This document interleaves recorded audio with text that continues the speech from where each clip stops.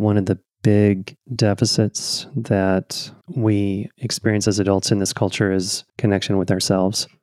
And for secure functioning folks, there's a fluid capacity to connect with others and receive others' presence and energy while maintaining connection with ourselves. And I think that what we're talking about here in these injuries and these attachment styles is various forms of disconnection from the self in the encounter with the partner or the other.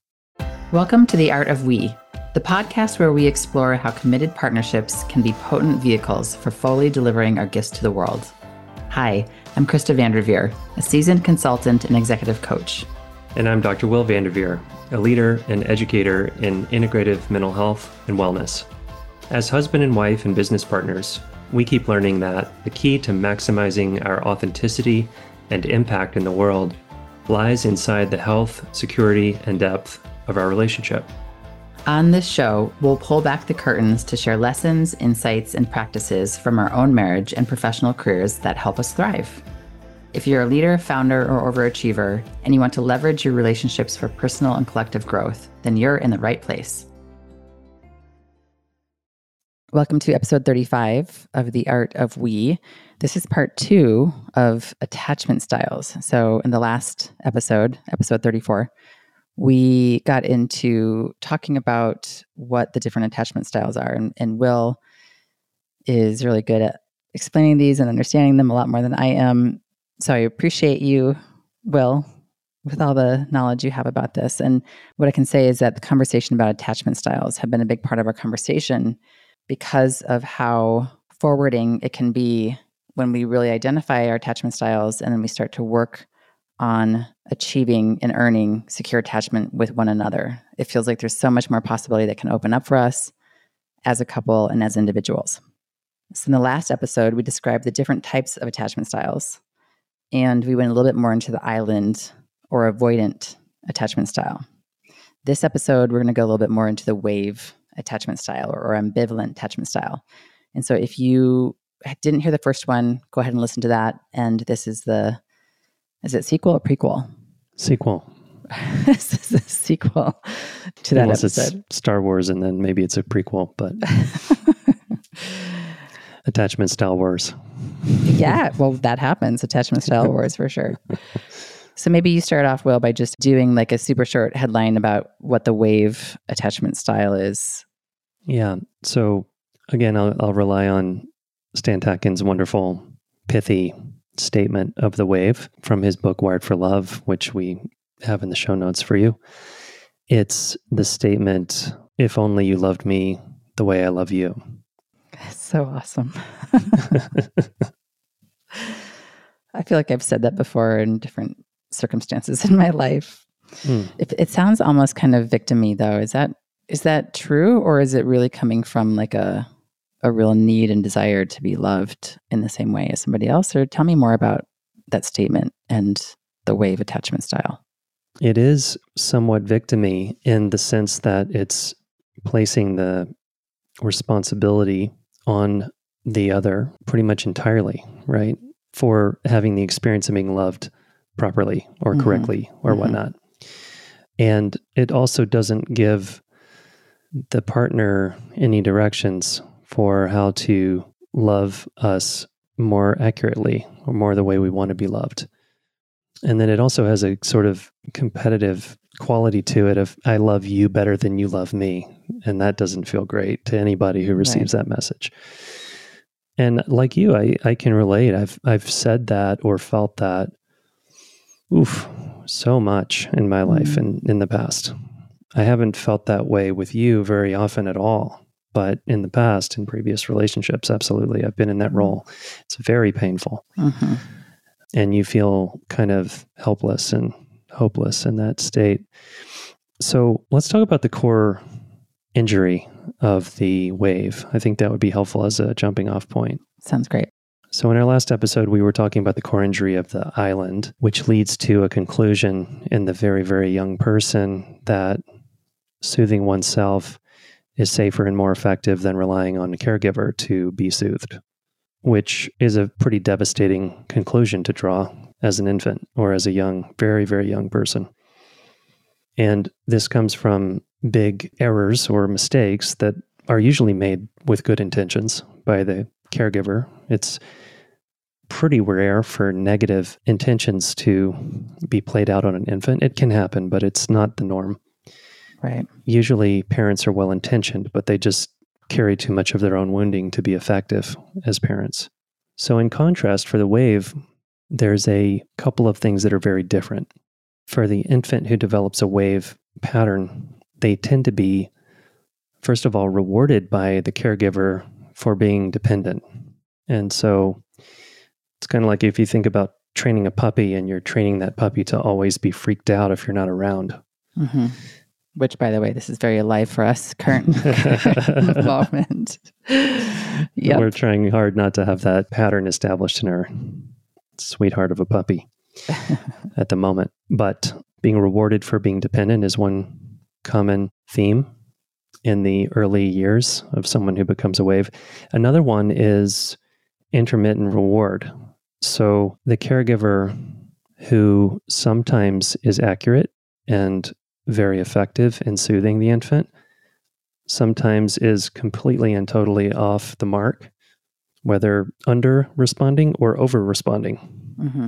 And so there's a kind of addictive, it's like a casino for the infant. Sometimes they get a huge reward from the slot machine, but very often they don't. So they don't know what they're going to get. Don't know what they're going to get. And this creates obviously a lot of anxiety in the infant. But it also creates an expectation and a kind of vigilance toward the partner that the island usually doesn't display in the same way anyway. It seems like the wave in this situation would be the one who's like thinking to themselves, are we okay? Are we okay? Are we okay? Like a hypervigilant tracking of, are you okay? Are we okay? Definitely. So I definitely have that in me also. And it shows up, I think, sometimes when we have been apart for a while, like physically separated, and we come back together and we're in this transition of who are you now? And I think that there's a part of me that can get like, I don't know, like, do you still love me? Are we still good? Is there anything that we need to attend to? What do you need? That kind of thing. It's really tender coming back together after a long absence or break or even just a work day. Yeah. It's humbling to look at that. But I think in part it's because I deeply care so much about the relationship that we have. But I wonder the impact on you when I'm operating from a wavy attachment style, especially like this example. Like there might be not the kind of impact that I'm wanting to have. Mm-hmm. And this goes both ways because we both have elements of wave and island in us. Since you asked, when you come with, are we okay? Are we okay? Are we okay? What gets activated in me is a defense system that carries this more island story of like, I can't fix that. There's no way that I can solve that problem or help you get into... Feel okay. Yeah, feel okay. Mm-hmm. And by the way, for those of you who are listening, I don't actually come and say, are we okay? Are we okay? It's more like it shows up as I'm asking a lot of questions. Right. And really wanting to get your world, so to speak. But there's also an agenda to that, which is like, are we okay? Right. So the islandy part of me picks up on the subtext or the theme in the curiosity.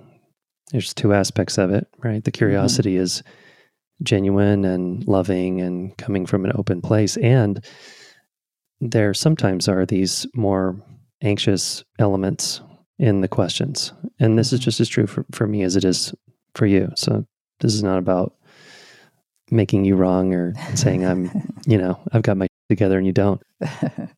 When I detect worry or anxiety or some quality of, are we okay? When I feel like we are okay, then it activates this island quality of myself where I sort of pull back, I kind of withdraw. The part of me that would tend to do that falls into hopelessness that I could ever help you come out of that distress. Right. Yeah. And so I have to really work with myself to show up for that moment and take care of my partner, my lover in that moment. And I'm still very much in a learning process of how to do that more effectively.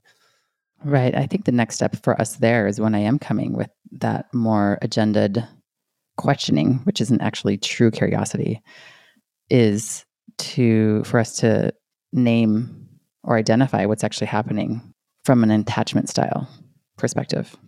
I think that would be a great place to start. I agree. Yeah. Yeah.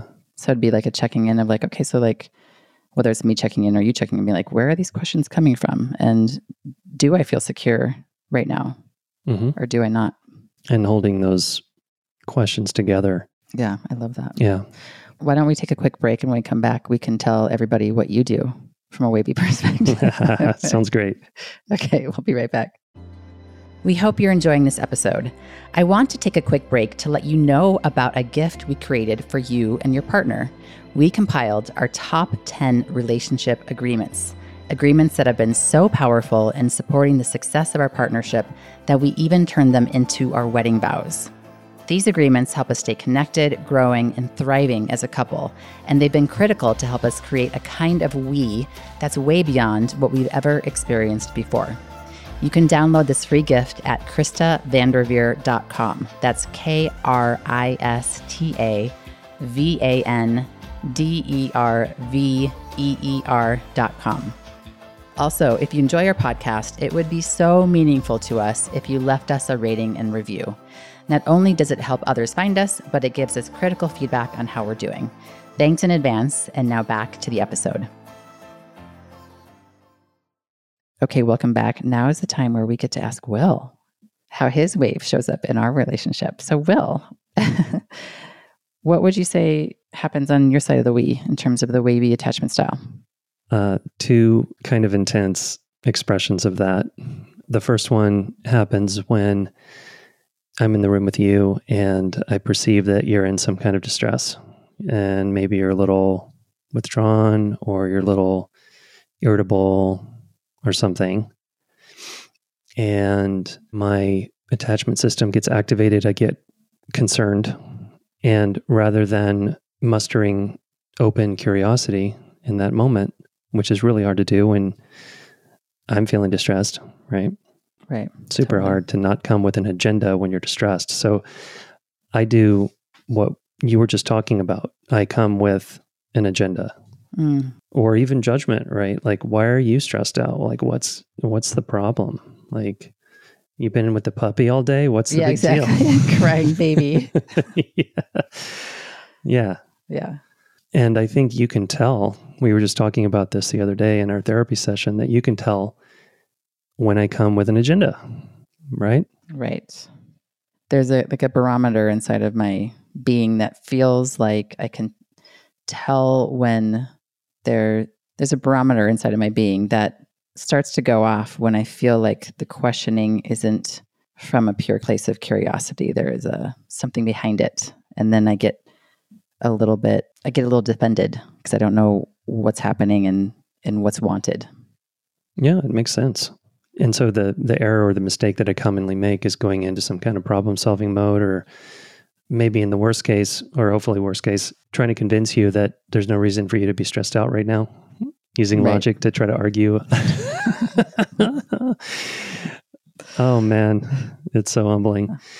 So let's talk about the other maybe way that I express the wave. Okay. In the previous episode, we were talking about how islands really enjoy solitude and feel maybe most relaxed when there's no one around, so they don't have to be thinking about or dealing with other people's energy. So when I'm alone, and this is even more true in this relationship with you than it's ever been in the past, I get pretty disoriented and I don't even really know what to do. So I don't have the joy of solitude that I think you have. And I used to enjoy that more, I think. And I think I can reclaim that with practice. But I'll be honest, I don't think I'm doing a great job with that right now in my life, where you have a night out with the ladies or some event that you're at, and I just get kind of disorganized and get lost in scrolling or the New York Times or I come home from the night and it's almost like your eyeballs are going two different ways and your hair is like standing up and the house is like a mess. And it's like, are you okay? yeah, somewhat dissociated. I think it leads to another really important question here, which is, so these are imprints from how we dealt with being soothed or not as a child. And so you and I are committed to working with our patterns so that we can go more towards secure functioning. But how do we actually, besides like, hey, yeah, I'll call it out in the kitchen when I notice myself coming with an agenda questioning, how do we actually really work these deep patterns inside of ourselves besides some sort of like commitment to do something different next time? Such a great question. It seems like to me that one of the big deficits that we experience as adults in this culture is connection with ourselves. And we talked about this very briefly in the previous episode, that for secure functioning folks, there's a fluid capacity to connect with others and receive others' presence and energy while maintaining connection with ourselves. And I think that what we're talking about here in these injuries and these attachment styles is various forms of disconnection from the self in the encounter with the partner or the other. Right. And I would say for me, my journey of understanding what self-connection even is has been very windy and long. Like when I was 20, I was like, oh, I'm totally connected to myself. And then as I become more self-aware, there are pockets of totally not being connected to myself in the way that I would define it now at my age. Yeah. I mean, when we're younger, most of us are pushing off and pushing away from our family of origin. We're developing some autonomy and independence, and it feels great. And that's an important part of development. And then the reality starts to set in when we start dating and we start to see how we act in relationship, showing up in these patterns that we're talking about. Yeah. And then our understanding or even relationship with what self-connection itself means could be very different. Like I think that the definition of self-connection could be vastly different for different people too. Like for one person, it might be, I know what I want when I want it and how I want it. For another person, it might be, I can understand the complex landscape within my being that is multi-layered and has paradoxes, and to actually feel self-connected might change over different stages and seasons of our lives. Absolutely. Absolutely. Yeah. I mean, you said at 20, life is not true for every person, but life seems more simple before we have maybe a partner or, a spouse or a career or children or a lot of responsibilities and so forth. Mm-hmm. And it seems like the challenge to stay connected with ourselves gets more complicated as our lives are more complicated. Mm-hmm. Right. And in self-connection, you might understand in the moment of one of your wavy attachment moments, you might have a better understanding what's actually happening versus just going along with what you think is happening.